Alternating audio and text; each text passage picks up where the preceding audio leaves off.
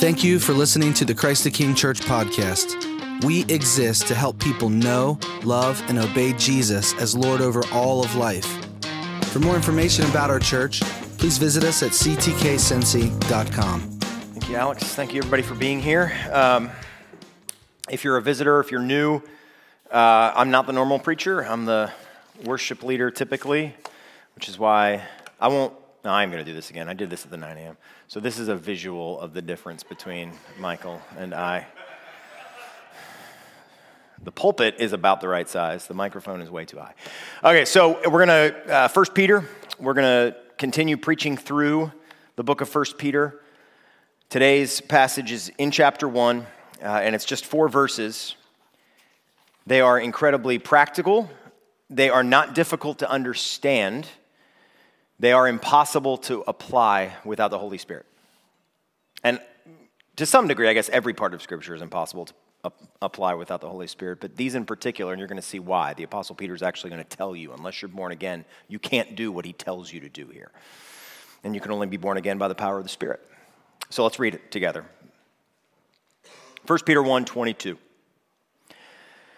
Having purified your souls by your obedience to the truth, for a sincere brotherly love, love one another earnestly from a pure heart, since you have been born again, not of perishable seed, but of imperishable, through the living and abiding Word of God. For all flesh is like grass, and all its glory like the flower of grass. The grass withers, the flower falls, but the word of the Lord remains forever. And this word is the good news that was preached to you. We're going to go through this verse by verse. It's not going to take long. Notice right off the bat here in verse 22, we're to sincerely love each other, and he's talking to Christians. We are to love enemies, we are to love unbelievers, but he is here talking to Christians about other Christians, and particularly to those in the same local body together. He is telling us, the Holy Spirit is telling us through the Apostle Peter to love each other as brothers in Christ. And notice the order. He doesn't say, having purified yourselves by sincere brotherly love for obedience to the truth. It's having purified yourselves by obedience to the truth to the end of sincere brotherly love. In other words, the obedience to the truth is the training camp, and the sincere brotherly love is the Super Bowl. The obedience to the truth is the pre-engagement counseling and the premarital counseling. The sincere brotherly love is the marriage. We, as Christians in this room, are headed together somewhere. He's applying his truth to our souls and our fears and our bitterness and our grumblings and our lusts. By your Christian obedience to this truth, he's going to break the knees of every grudge that you hold, of your cowardice, of your complaining.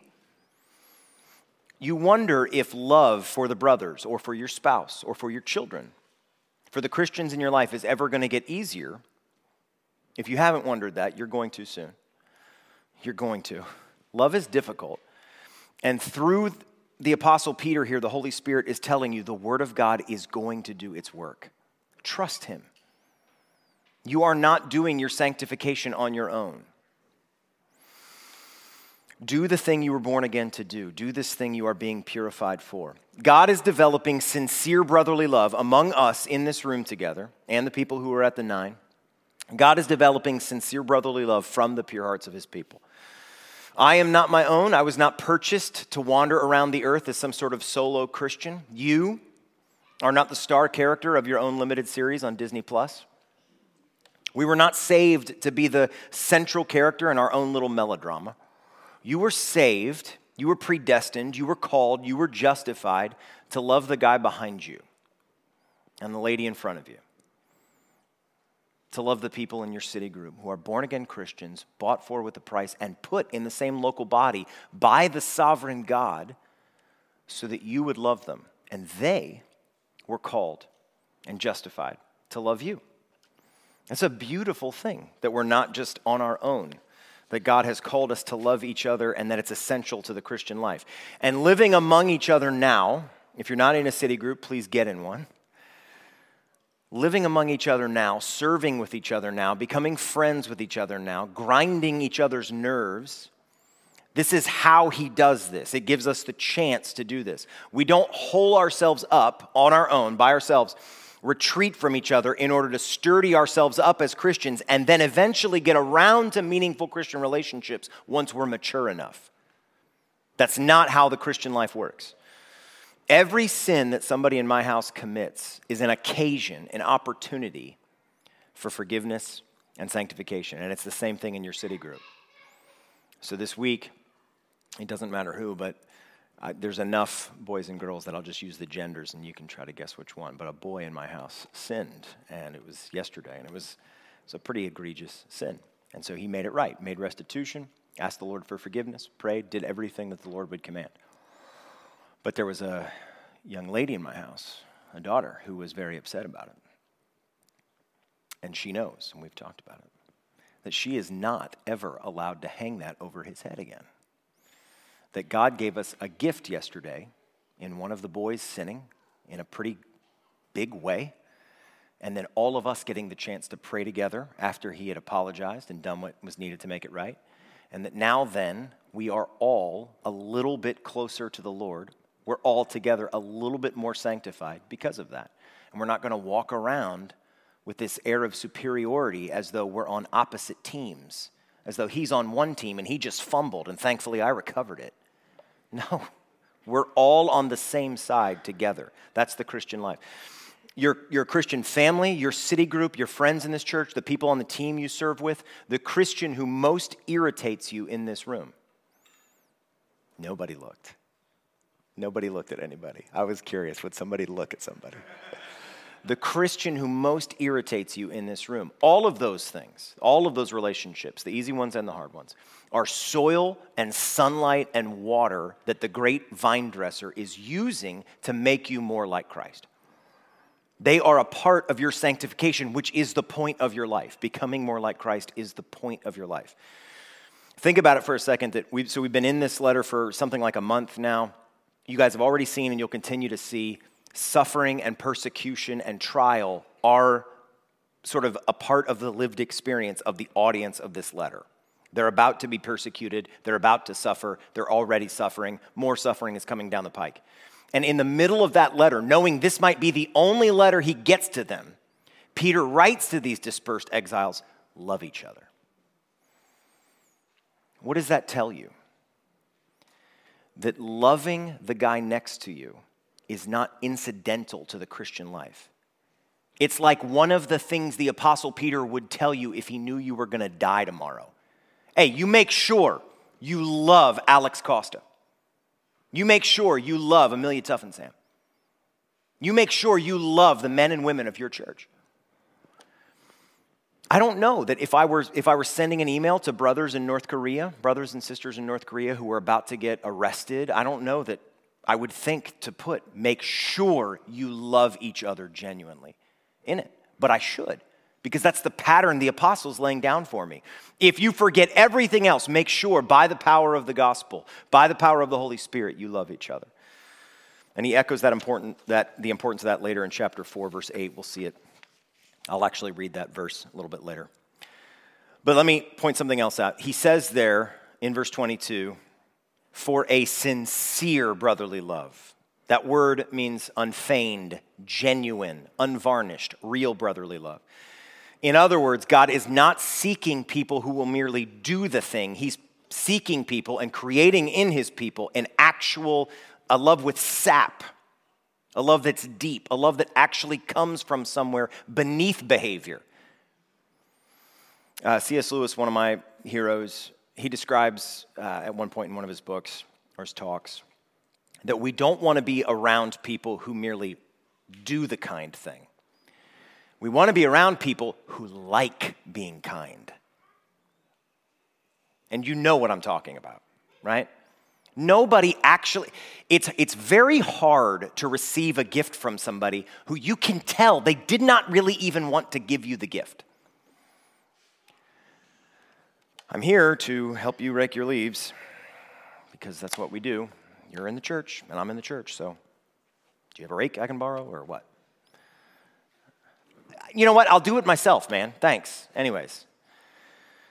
And I'm going to, at the end, when I get to application, I'm going to tell you what to do, what the scriptures would have you do if you don't feel it. The feelings will not always be there. But what I am saying right now, and what the Apostle Peter is telling you by using that word sincere, that word genuine, that word unfeigned, is that if you do not feel that warm affection for your brother in Christ, something is wrong. You are in sin. It doesn't give you the excuse to be, hey, since I don't feel it, I won't do it. No, do it. Obey the Lord. But there is something deficient, something broken, something missing, something faulty if you have contempt for the brother or sister in your heart. Love them sincerely.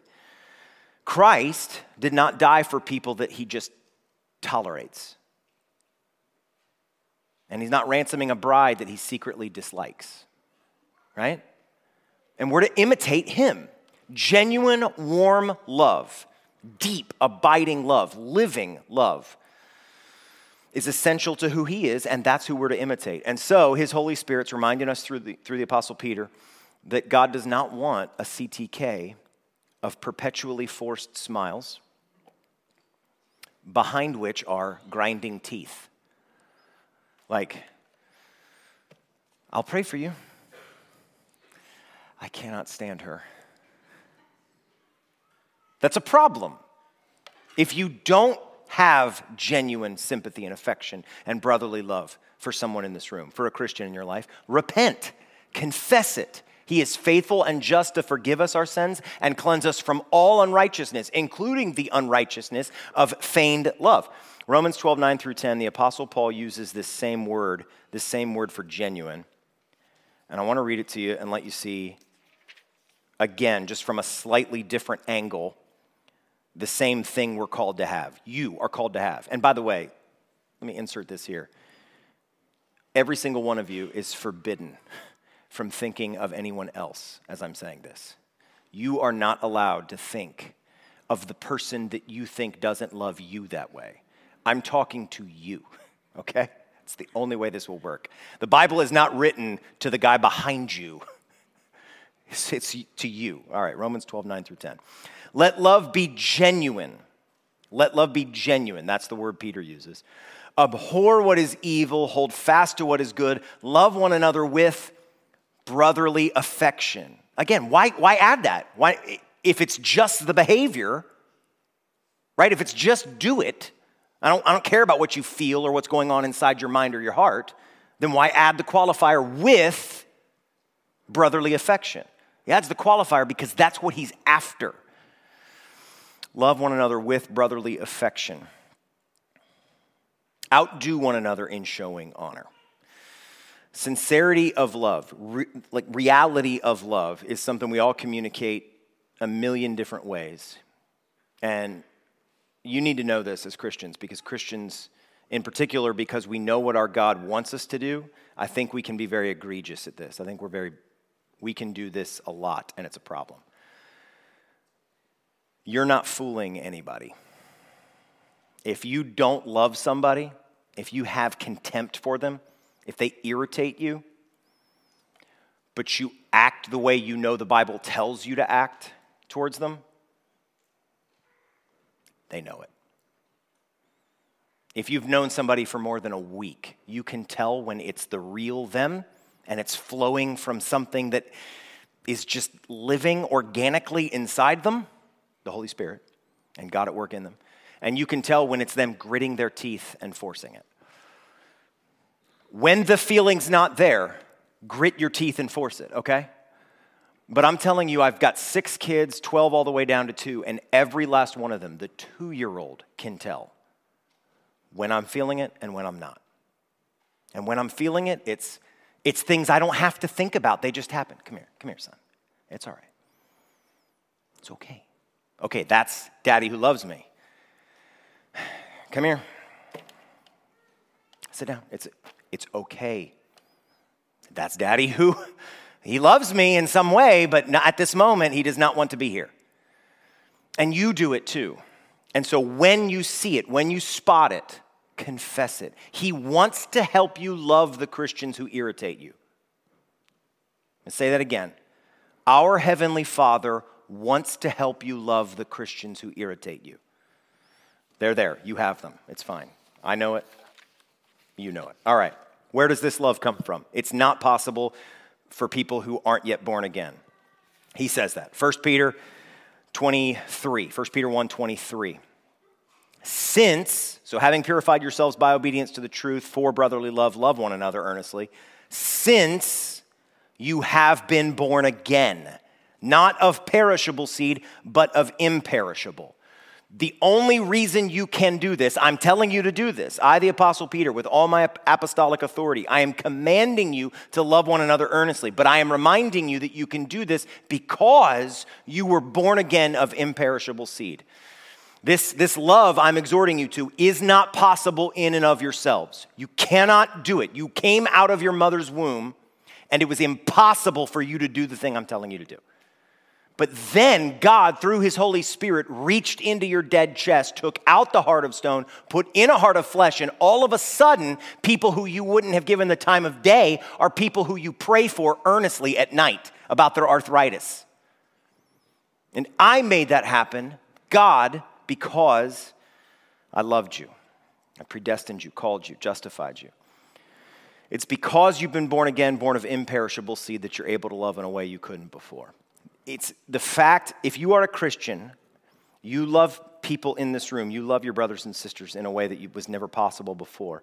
And that is not from your temperament or your Myers-Briggs personality type or your, I said this, my last job was 9 to 5 cubicle job. It was a good company, but one of the most annoying things that has ever happened to me in my life was they made you take this like 200 question personality test. And at the end of it, it spat out like what you were, and there was like a little image that went with it. So mine, I think, was promoter, and it was like a little cheerleader's megaphone. And you had to take that sucker. They printed it and they laminated it, and you had to put it on your cubicle wall. And I died inside. So I hid it behind other things. It was like where nobody could see it. Some of you were born by God's grace, even lost. I'm saying like the original you that was still dead in your sins and trespasses. You were born with like a sweet temperament, and a personality test might be able to pick up on that. I'm telling you that is not what this is. You don't get credit for this. And you also don't get out of having to do this if you're not that way. Like some of you are we have engineers, we have a lot of engineers, right? Some of you are very like business-like, logical, rational. You smile twice a year. Tax return day and Christmas. That's it. I'm telling you, the same Holy Spirit is in you and empowering you that's in the sweet, affable, funny, warm lady. Kara Enders. I don't know if Kara Enders, not at this one, but Kara's like the sweetest, most warm. She just hugs everybody. And the Holy Spirit is in that. But those of us who aren't like her, we don't get to go, well, that's Kara's job. No. John 3:1-6. Let me show you being born again. Let me show you this is not of yourself. It's not of myself. John 3:1-6. God tells us, there was a man of the Pharisees named Nicodemus, a ruler of the Jews. This man came to Jesus by night and said to him, Rabbi, we know that you are a teacher come from God, for no one can do these signs that you do unless God's with him. I'm in. I'm ready to follow you. It's nighttime. I don't want anybody to know about it yet, but I'm ready. Sign me up. And Jesus answered him, truly, truly, I say to you, unless one is born again, he cannot see the kingdom of God. You can't see my kingdom until you're born again. Nicodemus said to him, well, how can a man be born when he's old? Can he enter a second time into his mother's womb and be born? Jesus answered, truly, truly, I say to you, unless one is born of water and the Spirit, he cannot enter the kingdom of God. You can't see my kingdom or get into it unless you are born again. That which is born of the flesh is flesh. Similar language to what Peter uses. All flesh is grass. That which is born of the flesh is flesh, and that which is born of the Spirit is spirit. Don't marvel that I said to you, you must be born again. That's what happened to you if you're a Christian. A miracle happened to you. You were born again. The living word of Christ birthed something in you that's imperishable. You were all flesh, all of this earth, all corruption. Grass a week before winter, in Peter's language. You were grass ready to go. And now something imperishable as diamond, has been nested inside of your soul by God. And when we pray for someone, when you're doing that Who's Your One campaign, and if you haven't started it, please just jump in. But as you're praying for that unbeliever, this is what you're praying to happen. This is not just simply like changing your political party on your voter registration. I was a libertarian, now I'll be Republican. That's not what this is. This is God reaching in and changing what you love, what you fear, what you want, changing your mind, metanoia. We're praying, when we pray for an unbeliever, that the only inherently eternal being, we are eternal, but not inherently eternal. We're praying that the only inherently imperishable being will put inside of us the undying, forever abiding life that he loves to give.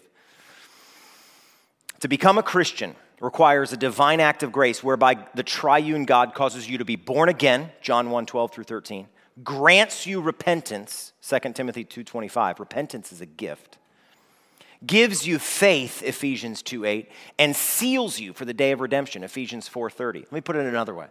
When I get to heaven, or when I'm standing on the new earth under the new heavens, I will know even better than I know now that it is all of God. It took the triune God to make me a Christian, and nothing less would have done it. In and of myself, I would not have come to Christ. In and of myself, I would not stay in Christ and abide in him. And in and of myself, I would not be resurrected for life, but for eternal death. But in Christ, I have been caused to love the things of God, including the people of God in this room. Nothing less than the Trinity can save us. Nothing less than the Trinity can save our unbelieving neighbors or your baby girl, your mailman, your aunt. It's God who saves people. The gospel. All right, so he says, having purified yourselves by your obedience for sincere brotherly love. That brotherly love is possible because you were born again. You can't love like this unless you're born again. How were you born again? How did this happen? It wasn't like one of those tapes they had back in the day that you listen to overnight while you're asleep and then you don't smoke anymore when you wake up. Or you learn, Portuguese all of a sudden. God did not do it that way. You were made new through the word of the Lord, which is the good news that was preached to you. Let me read it to you again from 23, 24, and 25. Since you have been born again, not of perishable seed, but of imperishable, you were born again through the living and abiding word of God. For all flesh is like grass, all its glory like the flower of grass. The grass withers and the flower falls. That's what you were before. What you were before was already decomposing. It was already falling apart. It was totally perishable. And then the word of the Lord, which is imperishable, made you new. 25, the end of 25. And this word is the good news, the euangelion, the gospel that was preached to you. The word the Spirit regenerates people through is the good news of Jesus Christ. It's the gospel that was first preached to you that brought you into faith. The good news of Jesus Christ has borne fruit for 2,000 years. It will continue to bear fruit, and that fruit has social security numbers. That fruit has eye colors and morning breath. One of the fruits of the gospel probably held the door for you this morning. Another one might have shaken your hand. The word of the gospel reaches into men and changes them. The gospel took me from wrath and death to hope and life, and now I love the other brothers and sisters who were transformed through it. It's the instrument through which God turns men and women who hate him and do not want his rule into men and women who love him and who crave his rule. Do you crave Christ returning? You didn't when you were an unbeliever. If he had returned when you were an unbeliever, you would have said, rocks, fall upon me, hide me from the day of the Lamb. But now you salivate for it, don't you? The gospel did that. And It's living and abiding after you're converted. He's not writing to unbelievers here. He tells them it's living and abiding as he calls them into greater obedience in the Christian life. The gospel is living and abiding now. It is not a fact you learn, like the quadratic formula or the number of seats in the U.S. House of Representatives, and then you just recall it when needed. The gospel, there's a reason why we do this every week. We take Lord's Supper. As you taste the gospel, as you sing the gospel, as you remember and obey and speak the gospel, it changes who you are. The proudest day of your life when you thought you were self-sufficient and you had it all together, the gospel was the answer. You needed your knees broken. You needed to be reminded that apart from the grace of God, you were destined for hell, the hell you deserved. On the day where you're most dejected, self-loathing, down in the dust, the gospel is what reminds you it's not about you. It's not about your weaknesses or your failures. I chose you and I saved you. And through this good news, I've brought you into my kingdom. On the days when you're spiritually dead and you feel like this doesn't do anything for me today. And your eyes glaze over and you want to feel it again. The gospel is living and abiding. It's the good news of Jesus Christ that changes us. That one of my favorite pastors, he uses the analogy of when he's talking about words that we need to hear over and over again. The gospel is chief among them, but there are other kinds of words that we need to hear over and over again. He uses the illustration of if you had a husband the day of his wedding, look at his wife across from him, and his vow was, I love you, and you are beautiful, and I will tell you if and when something changes. And never said, I love you again. And just expected her to trust. Since I said it that day when we got married, and I never told you I stopped, duh. That man is an awful husband. It's a terrible husband. It's a scoundrel. Because words are food. Words like that are food. And you need to be fed. There's not a Christian in this room who doesn't need to be reminded that you were chosen by God because he set his love on you. And that he has sealed you for the day of redemption because he is faithful. And that he will, and his son will present you on the last day. That your name is in his book of life. There's not a Christian in this room who's past needing that reminded to them. So, the gospel is how we were born again, and it's living and abiding after we were born again. All right, I'll end with this. How? So, okay, you're with me so far. The gospel is what God used to cause you to be born again, and now this kind of brotherly love is possible. But you're struggling to do it. You are struggling to do it. I know you are because you're human, and you're not yet glorified. You're not yet all the way sanctified. So you're struggling to love somebody in this room. Peter tells us in verse 22, having purified your souls by your obedience to the truth for a sincere brotherly love. Having done this thing, now brotherly love. So obey the truth. And I'm just going to explain both. Obey. Start with obey. Practice obedience to God in the direction of the person you're struggling to love now. Not tomorrow. Not you'll think about it and pray on it. Now, this moment, practice obedience in that person's direction. Do not wait for love to spontaneously come up in your heart. That's kind of like saying, I'll wait to start working out until I have more energy, like once I have more energy and I'm in better shape. We'll see how that goes. I've done that. It doesn't work. There's a Christian in my life who, it's nobody in this church, but there's a Christian in my life who I've struggled to love my entire adult life. And apart from a miracle of God, I have every reason to anticipate it will be a struggle for me for the rest of my earthly life. And I have had to do this. I have had to obey Christ in that person's direction. And when I don't feel warmth and sympathy and brotherly affection towards this person, I then ask God, look, God, I'm going to obey you in their direction. But I know right now my love is deficient. It's not like your son's love. So please nurture that love as I obey you. You have no cause to expect God to bless it while you're disobeying him. So if you fold your arms and say, well, I don't feel it, so I'm not going to do it because I'm not going to be a hypocrite.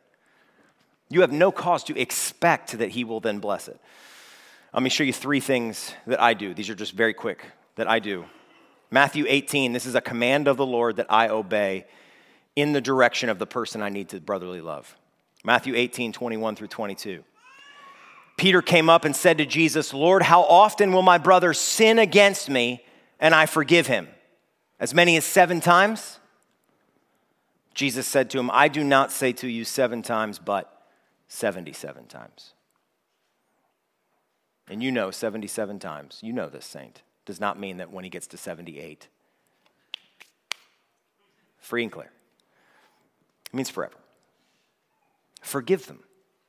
Forgive is not a synonym for trust. Okay?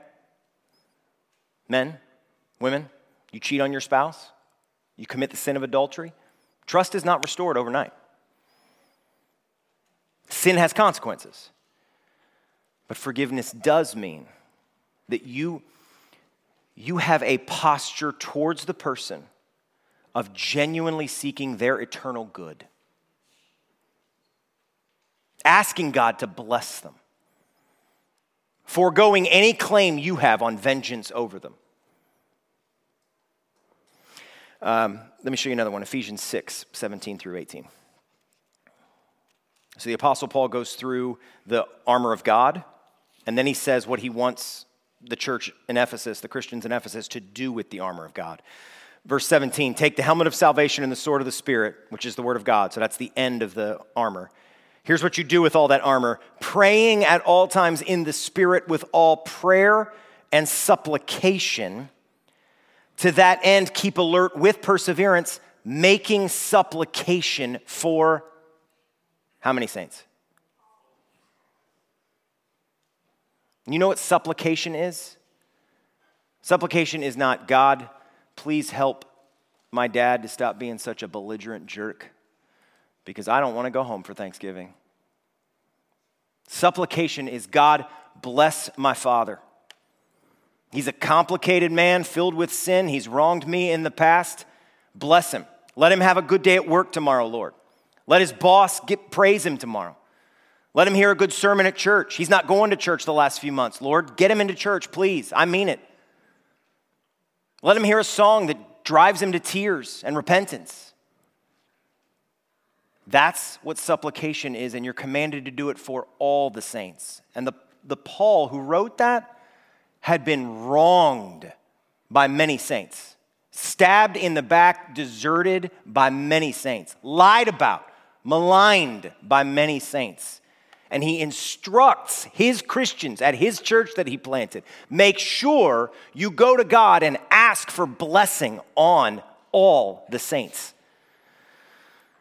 And the last one I obey imperfectly, but that I'm commanded to and that I try to, 1 Peter 4, 8 through 9. This is the letter that we're in. We'll get to this chapter soon. Peter says, above all, keep loving one another earnestly. There's that command again. Don't just love them earnestly, genuinely. Love one another earnestly, since love covers a multitude of sins. Show hospitality to one another. And then, because again, the qualifier, he's not going to let you get by. Without grumbling. So follow that flow there. This is the person I struggle to love, and there's somebody like this that you struggle to love that's in Christ, that's a Christian. Love covers a multitude of sins. So they've sinned against you. Cover that sinful mess with your love towards them. And then, loving them earnestly, show hospitality. They're in the hospital with a kidney infection, and they apologized to you 2 years ago, but you can tell they didn't mean it. Bring their favorite soft drink to them and some flowers. Sit down at their bedside. Ignore that snarky grin that they get sometimes. And pray with them. And ask God to bless them. And mean it. And if you don't mean it, ask God to help you mean it. And on the way home, confess to them that you didn't mean it quite enough. And then forget about yourself and think about them. Hospitality. Hospitality is warmth. It's a love that our Lord has for us. All right, so obey, and then the truth. Obey the truth, having purified yourselves by your obedience to the truth. Not your feelings. I tell my kids all the time, everyone has a Bible, and for most Americans, it's their feelings. The feelings make a terrible Bible. As my guys have gotten older and we've started watching movies, especially old movies, ones that I hate like Star Wars, ones that I love like Rocky. We've watched many good stories together, but I've noticed I've sort of transcribed this at least over the last 40 or 50 years, especially in Disney movies recently. There is this unbound American Bible of teachings that are of a religious nature, even though they would never call themselves religious. I wrote down a few of them here. These are ones that we obey. I'm talking about people in this room, not just unbelievers. They have gotten into our minds, into our assumptions. We're not beyond this. And we obey them without really thinking about it. And we need to be more reflective and stop obeying them. Freedom is being your truest self. God just wants you to be yourself and be happy. You are the main character of the story you're in. That's every Disney princess movie, every single one. You're the main character. Everybody else orbits around you. God orbits around you. Anything that makes you, this is a big one, anything that makes you feel bad must be bad. Right? There's ominous music in the background as soon as something makes somebody feel bad. You will not be purified by obeying that. You will not be purified by obeying the world's Bible. You will not be purified by obeying your feelings, and you will not be purified by obeying what you genuinely think to be true. You can be genuinely wrong.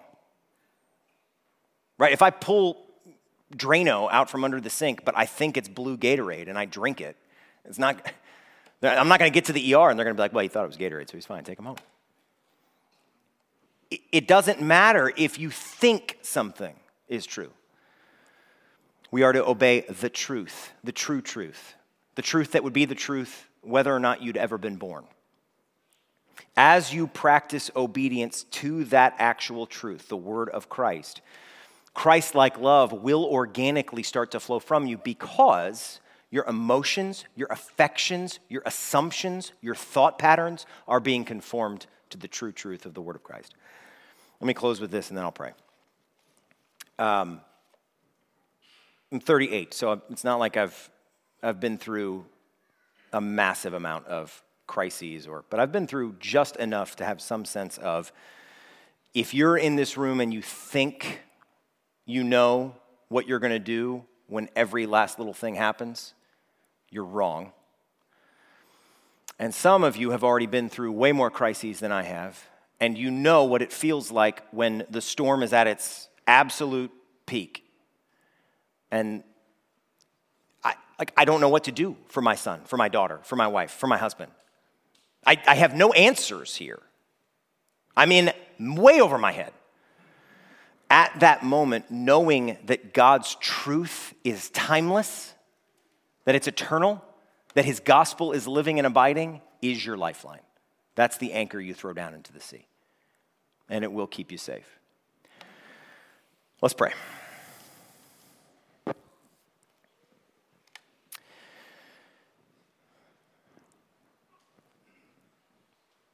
Abba, Father, I thank you for adopting, for choosing, for predestining and calling and justifying and one day glorifying awful, rebellious, idolatrous, fornicating, drunken, lying, disobedient men and women like us. You love saving tax collectors and prostitutes and Pharisees and blasphemers and persecutors. You love saving the insolent.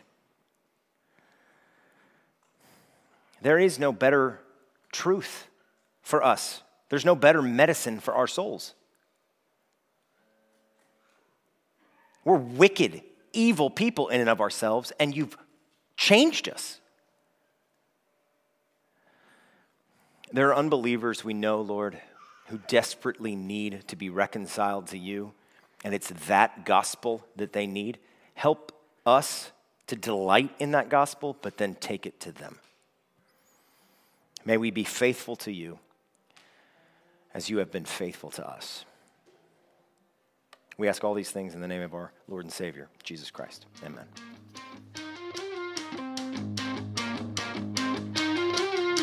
We are Christ the King Church. For more information about our church, please visit us at ctkcincy.com.